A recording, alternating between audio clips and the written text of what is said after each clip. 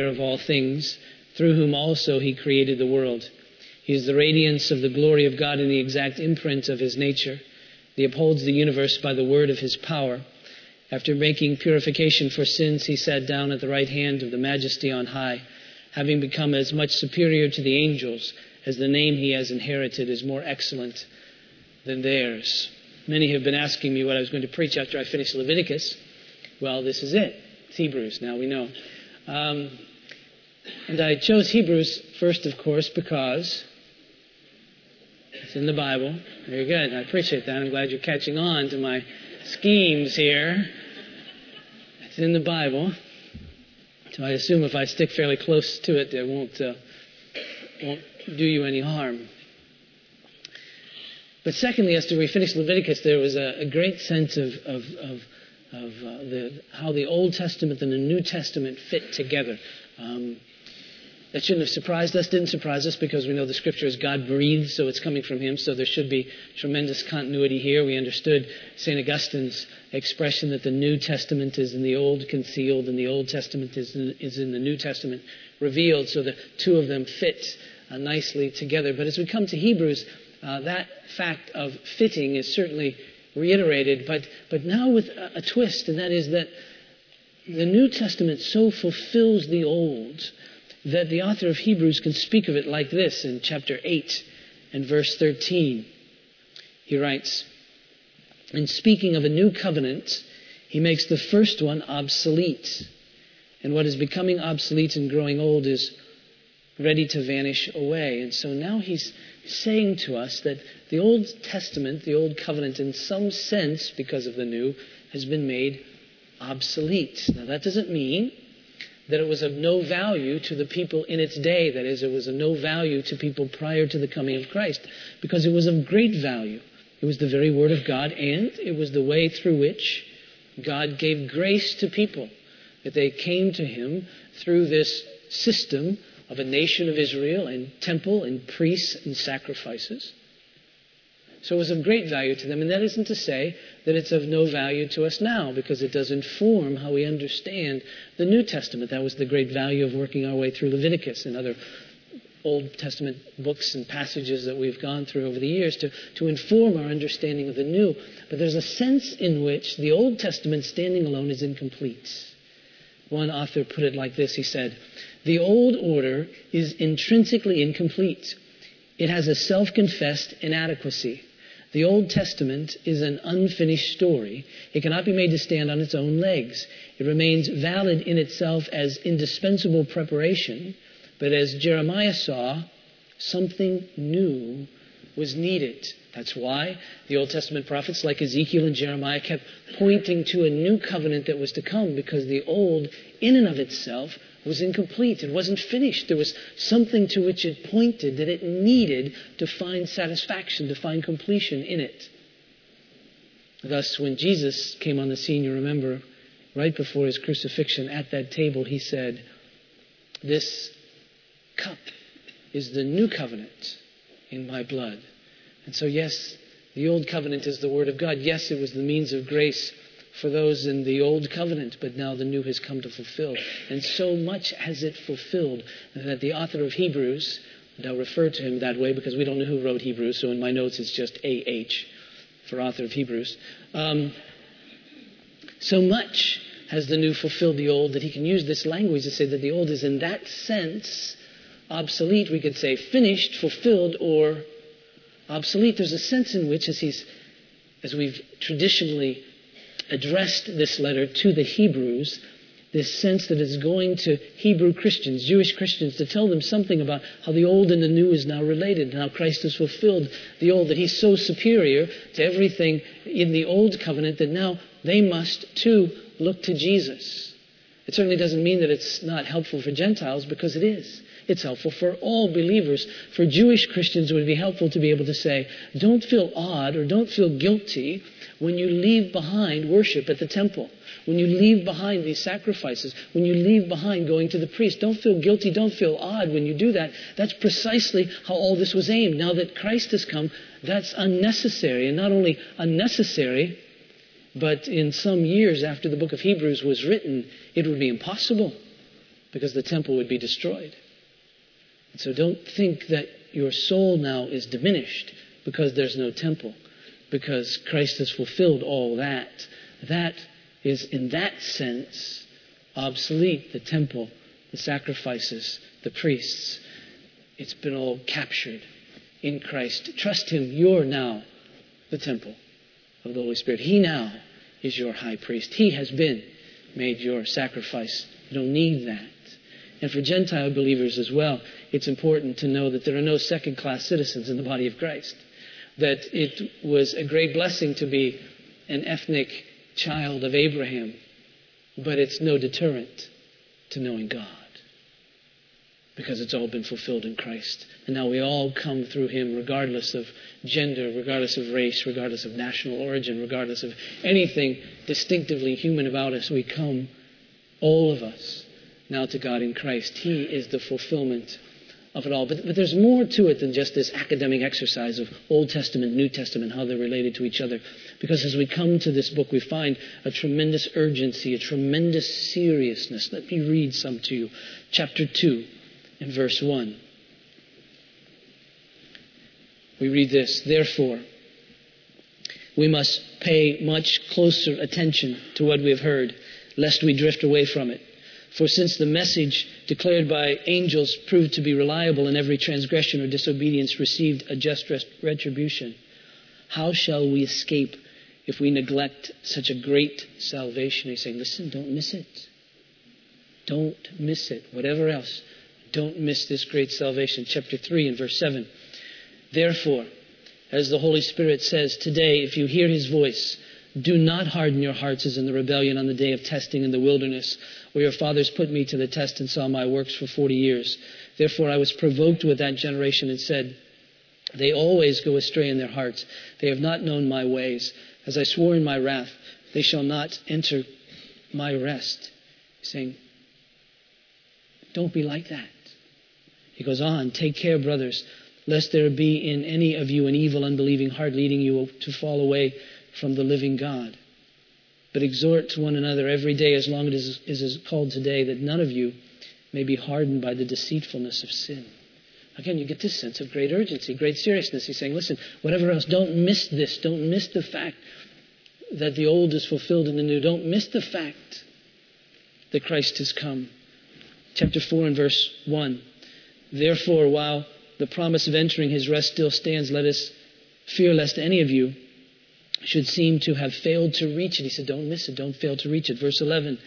"Let us therefore strive to enter that rest, so that no one may fall by the same sort of disobedience." Don't be disobedient and miss it. Chapter 6 and verse 4.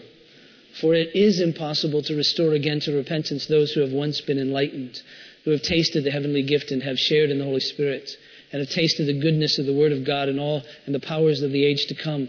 If they then fall away, since they're crucifying once again the Son of God to their own harm and holding Him up to contempt." He's saying, be careful.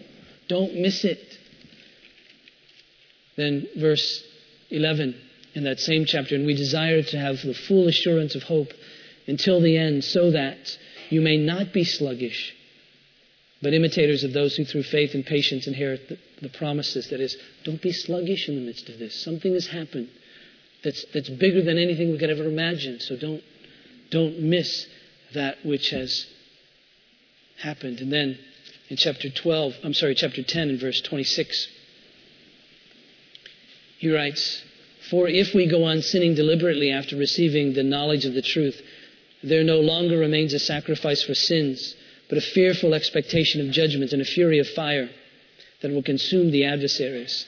Anyone who has set aside the law of Moses dies without mercy on the evidence of 2 or 3 witnesses. How much worse punishment, do you think, will be deserved by the one who has spurned the Son of God and has profaned the blood of the covenant by which He was sanctified, and has outraged the Spirit of grace?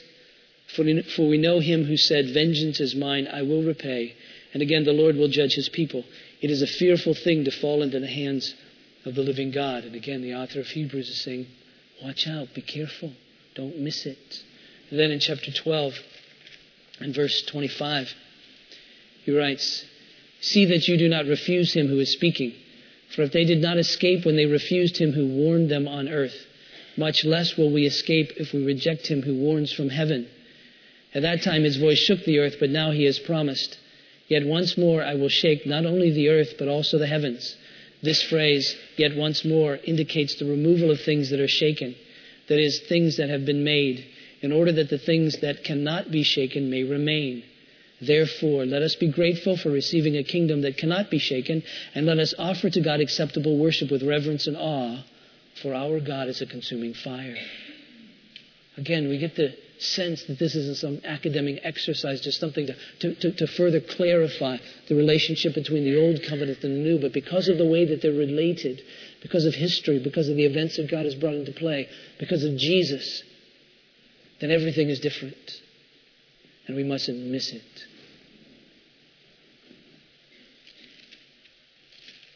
And so the author of Hebrews begins like this. He says, long ago, at many times and in many ways, God spoke. You mustn't miss it when God speaks. It's rather amazing that God would speak. It's rather amazing that God would come and would communicate anything to us. The scripture says that God communicates to us first and foremost by creation. Psalm 19 says that the heavens declare the glory of God. There's a sense in which that we ought to be able to look at the earth and look at creation and say, there is a God. I know God exists, and he's powerful and he's wise. In fact, Romans 1, the Apostle Paul puts it like this in Romans 1, verse 20, verse 19. He says, what can be known about God is plain to them because God has shown it to them, for his invisible attributes, namely his eternal power and divine nature, have been clearly perceived ever since the creation of the world in the things that have been made. So they are without excuse. That is, in the things that have been made, God has communicated to us his great wisdom and his power. But we have a tendency to miss that. One, we just sort of take it for granted after a while. I remember when I was working prior to coming here, Karen and I lived in Denver, and the church there, if you walked out one set of doors, you'd be looking onto the foothills. It was just an awesome sight. And I remember going out of church after I'd been there about a week, and I turned to one of the elders that was walking out with me, and I said, do you ever get used to that? And he said, what? And the answer, of course, is yes, you get used to it. You stop looking at the mountains. After a while, you look at bumpers, or you look at people, and you look at what's around you, grocery store aisles. You miss the very fact that there's a being such that he could simply say, mountains, and they would be. It's an amazing thing, but we miss it. And in the midst of the creation, we see a certain measure of ambiguity, I suppose. We see the great creation, but yet on the other hand, we see earthquakes happen and tornadoes and hurricanes and things which seem quite harmful. In fact, the great 17th century philosopher, physicist, mathematician, they multitasked in those days, Pascal put it like this. He said, I look on all sides, and everywhere I see nothing but obscurity. If I saw no signs of a divinity, I would fix myself in denial. If I saw everywhere the marks of a creator, I would repose in faith. But seeing too much to deny him, and too little to assure me, I'm in a pitiful state. And I would wish 100 times that if God sustains nature, it would reveal him without ambiguity. And so there's a sense in which Pascal and the rest of us are saying, God, could you speak to me different? Could you speak more clearly? And he could say, no, I don't need to. This is sufficient. But he does condescend to speak even more clearly. Pascal would come to know that. We've come to know that.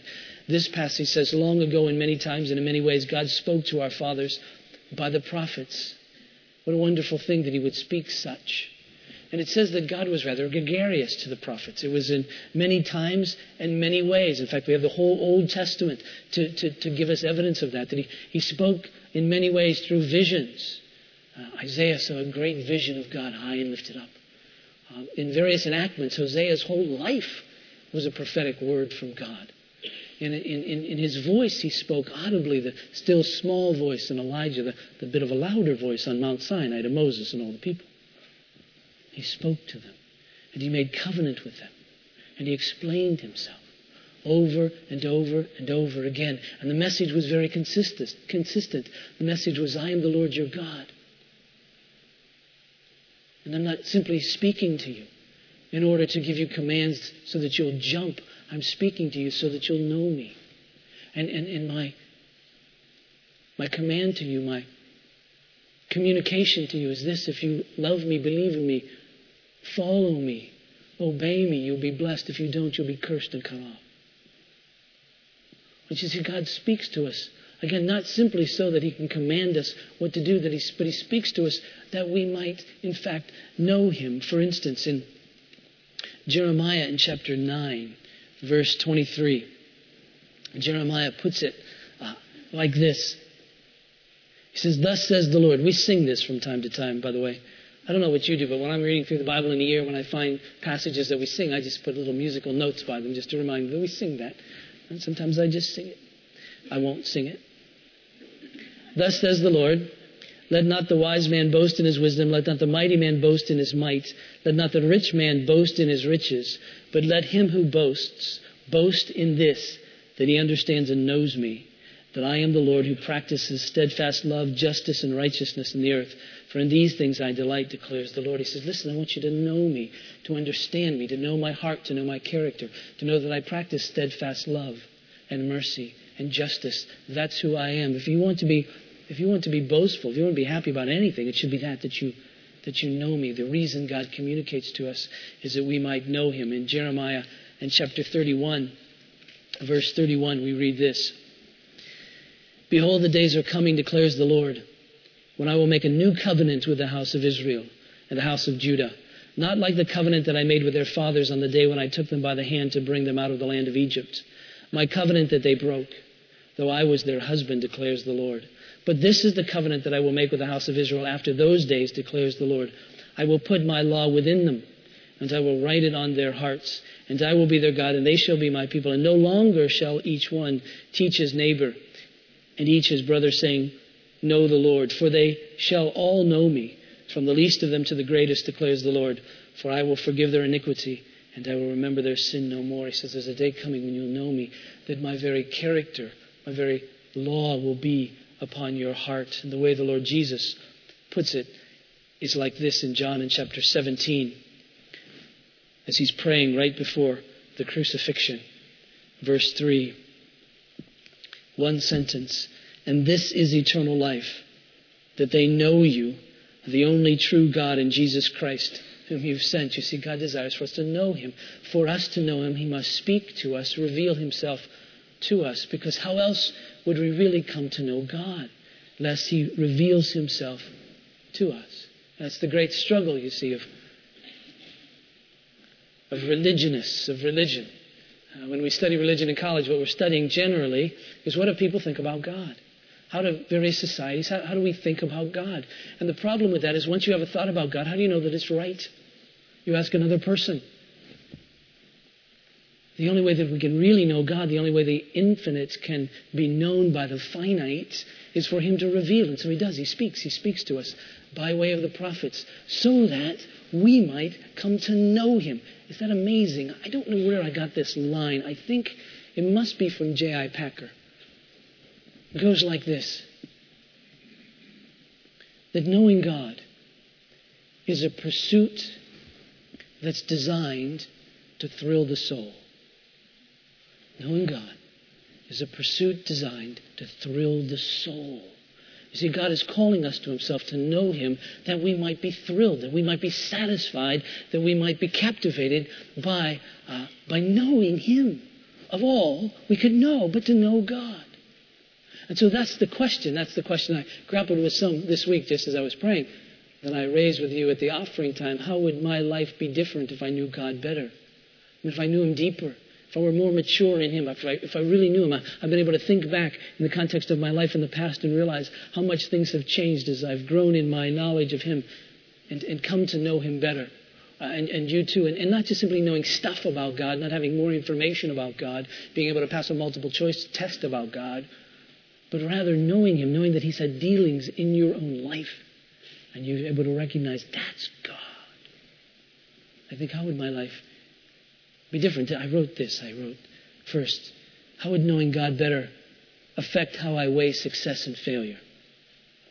How would it affect how I understand that which is external versus internal, temporal versus eternal?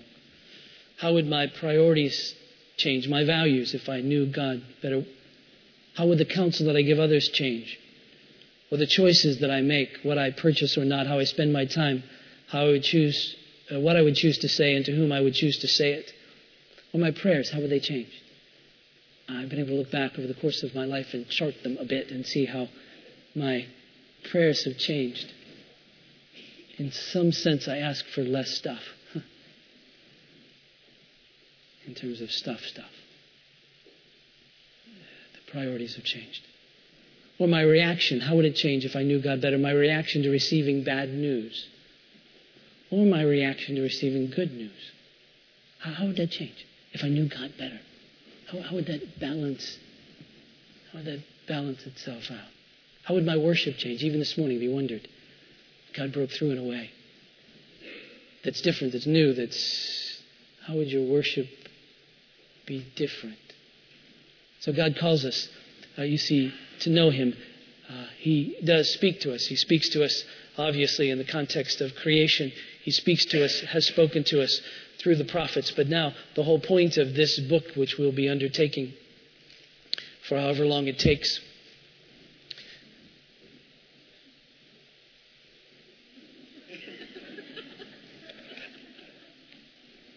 dare I say, my wife is taking dates upon how long this will take. So if you want to enter the pool, you can do that. I think that's...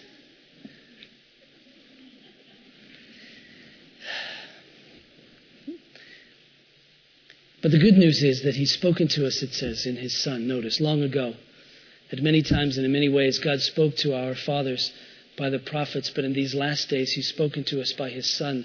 And you have to understand that the change between verse 1 and verse 2 is like falling off a cliff.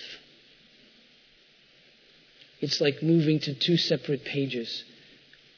It's cataclysmic.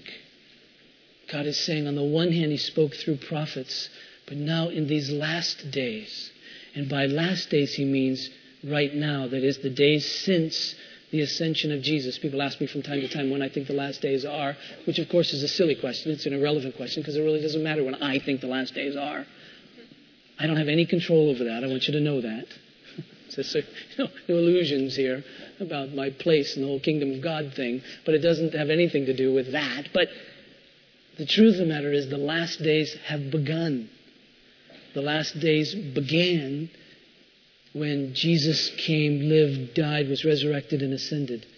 You remember in Acts chapter 2, as Peter's preaching on the day of Pentecost, as the Holy Spirit has come and people are wondering what's happened, and Peter's about to give them a description of what's happened. He quotes Joel, and he says, in the last days, this is what you'll see. These are the last days. And so the author of Hebrews is saying, now the last days have come.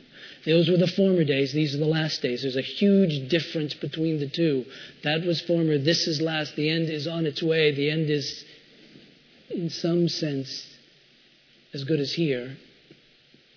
In the last days, He's spoken to us. Now, my version has spoken to us by His Son. Some versions may have spoken to us by the Son. Some versions may have spoken to us by a Son. Really, that's just English. The is not in the original Greek. It's just simply spoken to us by Son. And the drama there is that Son is so different than prophet. Prophet's good, but Son is like in a whole different category. Almost to where they can't be compared, because the prophet spoke what he heard. The Son speaks of who He is. The prophet can only say what he's learned. The Son speaks of what He knows because He is. There's a world of difference. There's a heaven of difference between prophet and Son. So much so that the author of Hebrews says, listen, whatever else, you must pay attention to Son. If you didn't pay attention to prophet, that's not good. But you must now pay attention to the Son. You know how in the old King James Version, John 3:16 reads, for God so loved the world that He gave His only begotten Son. We don't use that expression, begotten, very often. If you read the King James Version and you read about all the ones being born and numbered in various parts of the Pentateuch, It gets a little boring. It says so-and-so begat so-and-so, so-and-so begat so-and-so, and all of that. In fact, in chapter 1 and verse 5 of Hebrews, there'll be an expression about Jesus being begotten in a little different context. But it's important to understand that word. In fact, one of our ancient creeds, the Nicene Creed, picks it up like this and says of Jesus that he is the only begotten Son of God, begotten of the Father before all worlds, God of God, light of lights, very God of very God, begotten, not made, being one substance with the Father, by whom all things were made. There's a difference between begotten and created. There's a difference between begotten and made. Begetting begets the same. Creation creates different. When God creates, he made us. We're not God. When God creates, he makes trees. Not God. When God begets, God comes. Human beings beget human beings. Karen and I, our children, are begotten of us because they're like us. They're humans and they're short. Right? They're like us. Dogs beget dogs. But a human being creates a table, something different. He makes a table. He builds a house, something different. And so in theology, when we talk about, and in Scripture, when we talk about Jesus being the begotten Son of God, it means he's of the same stuff as God. He's of the same substance of God. He's God. So the author of Hebrews says, listen, you must listen to him. He's the one speaking. In fact, it says, in these last days, he's spoken to us by his Son. And that means that his Son isn't simply one of the prophets in succession, but no, he's very different. He's Son. He's going to speak because he's of the same substance of the Father, not speaking of what he's heard, but speaking of what he knows because he is. And so whatever else, you must listen to him. That's why we say Christianity is Christ. That's why we're so hung up on Jesus. That's why when we talk to people about faith, we can't not talk about Jesus because he is the definitive final word from God, because he is. There's no Christianity without Christ. You can take Muhammad out of Islam and still have some teaching. You can take Confucius out of Confucianism and still have the teaching. But you can't take Jesus out of Christianity, because if you do, you haven't got it. Because he is Son, the definitive last word. There's no other word to be spoken about God other than besides him. And so if we don't see it in him, we don't see it. That's the urgency here. That's the urgency of the book of Hebrews. As we run through this, the urgency is going to be continually, over and over again. Look at God this way, but that's inferior to Jesus. Look at him.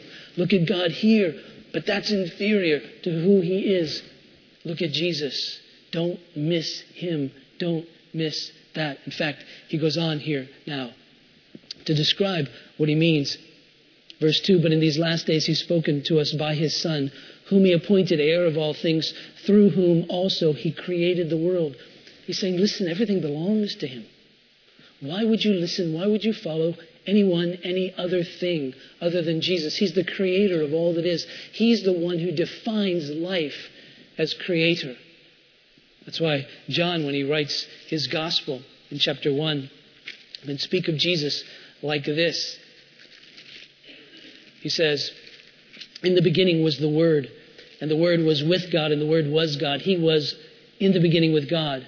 All things were made through him, and without him was not anything made that was made. In him was life. He's the very creator of all that is. It shouldn't surprise us that John would pick that word for Jesus, given the fact that in Genesis 1, all of creation came about by the very Word of God. And you get this sense that Jesus is the very expression of God. He's the very communication of God. He's the one who makes God known to us. He's the very Word of God. He's the creator of all that is. You get this sense that when God speaks, Jesus comes out. When he wants to reveal something about himself, Jesus is shown and manifested. He's the very expression of the heart, mind, substance of God to us. And so the author of Hebrews says, why would you listen to anyone else? Why don't you go to the one who made it all and defines life? Not only that, he says he's the heir of all things. Now, it's always amazing to me that when we try to define or try to describe God in human language, it fails some. Because what the author of Hebrews is trying to get to when he talks about Jesus being the heir of all things, the Son is the heir of all things, he isn't speaking explicitly about the way that we think of an heir. We think of an heir being one who gets stuff when somebody else dies. And it isn't like Jesus has to wait for the Father to die in order for him to receive his inheritance, because his Father is eternal. I mean, that would be the worst of all possible tricks. Good news, bad news. Good news, you're heir to $1 million. Bad news, your Father's eternal. And so it isn't that. It's the fact that all that's the Father's is his. And not only that, since he was appointed heir, and since he's creator, you get the sense that this heirship is somehow a nuance better than being creator, because it's something that he receives because of who he is and what he's, in a sense, done. And what he's done is redeemed. And so his inheritance is all that the Father gives him, because he's the Redeemer.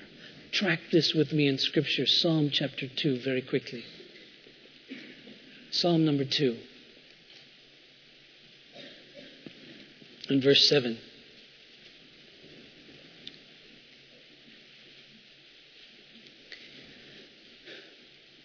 I will tell of the decree. The Lord said to me, you are my son. Today I have begotten you. Ask of me, and I will make the nations your heritage or your inheritance, and the ends of the earth your possession. You get the sense, again, this is poetry, but you get the sense the Father, Son communicating, and the Father saying, ask of me and I'll give you the nations. The nations will be yours. Turn to John in chapter 6. And verse 35.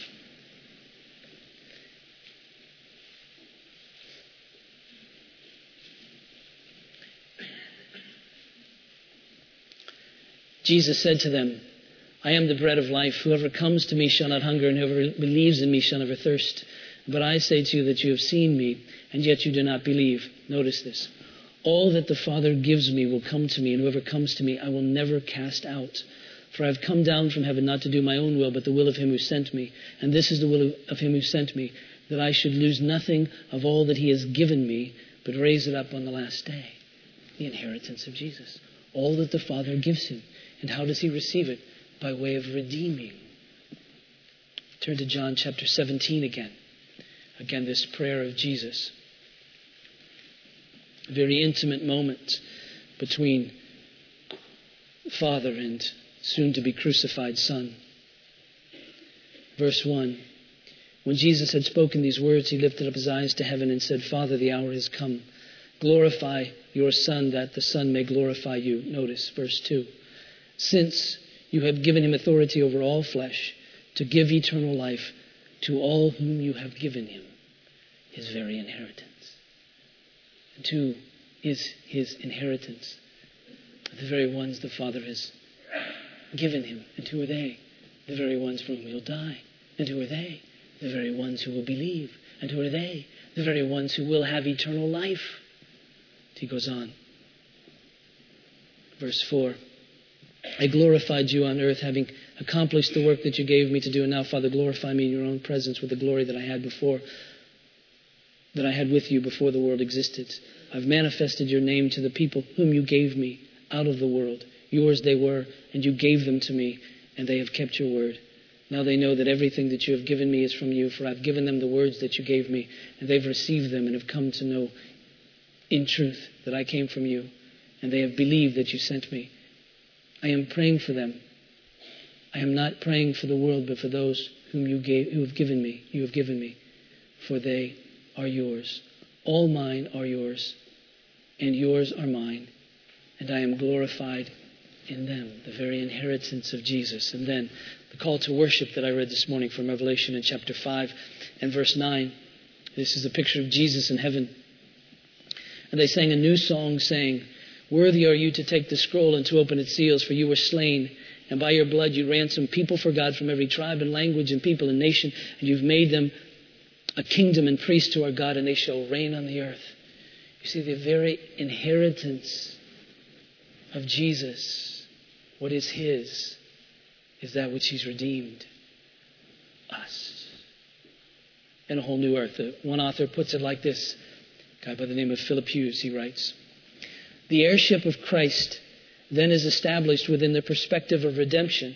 His inheritance is the innumerable company of the redeemed and the universe renewed by virtue of his triumphant work of reconciliation.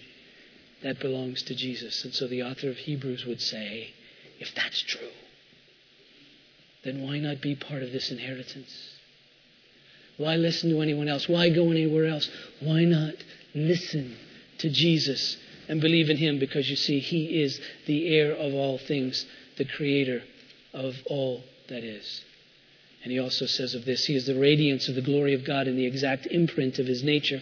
That can simply be summarized by Jesus' own words when he said, "If you've seen me, you've seen the Father." And by that, Jesus didn't mean that God was 5'7", 160. But he meant, I'm the radiance of his glory. I'm the very manifestation of God. When you see me, when you listen to me, when you hear me, when you know me, you're hearing and listening and knowing the very heart of God. I'm the exact imprint of his nature. My very stuff is his very stuff. My very substance is his very substance. And so if you could take my heart, he could say, and you could rub it on a piece of paper, the impression that would be left would be God.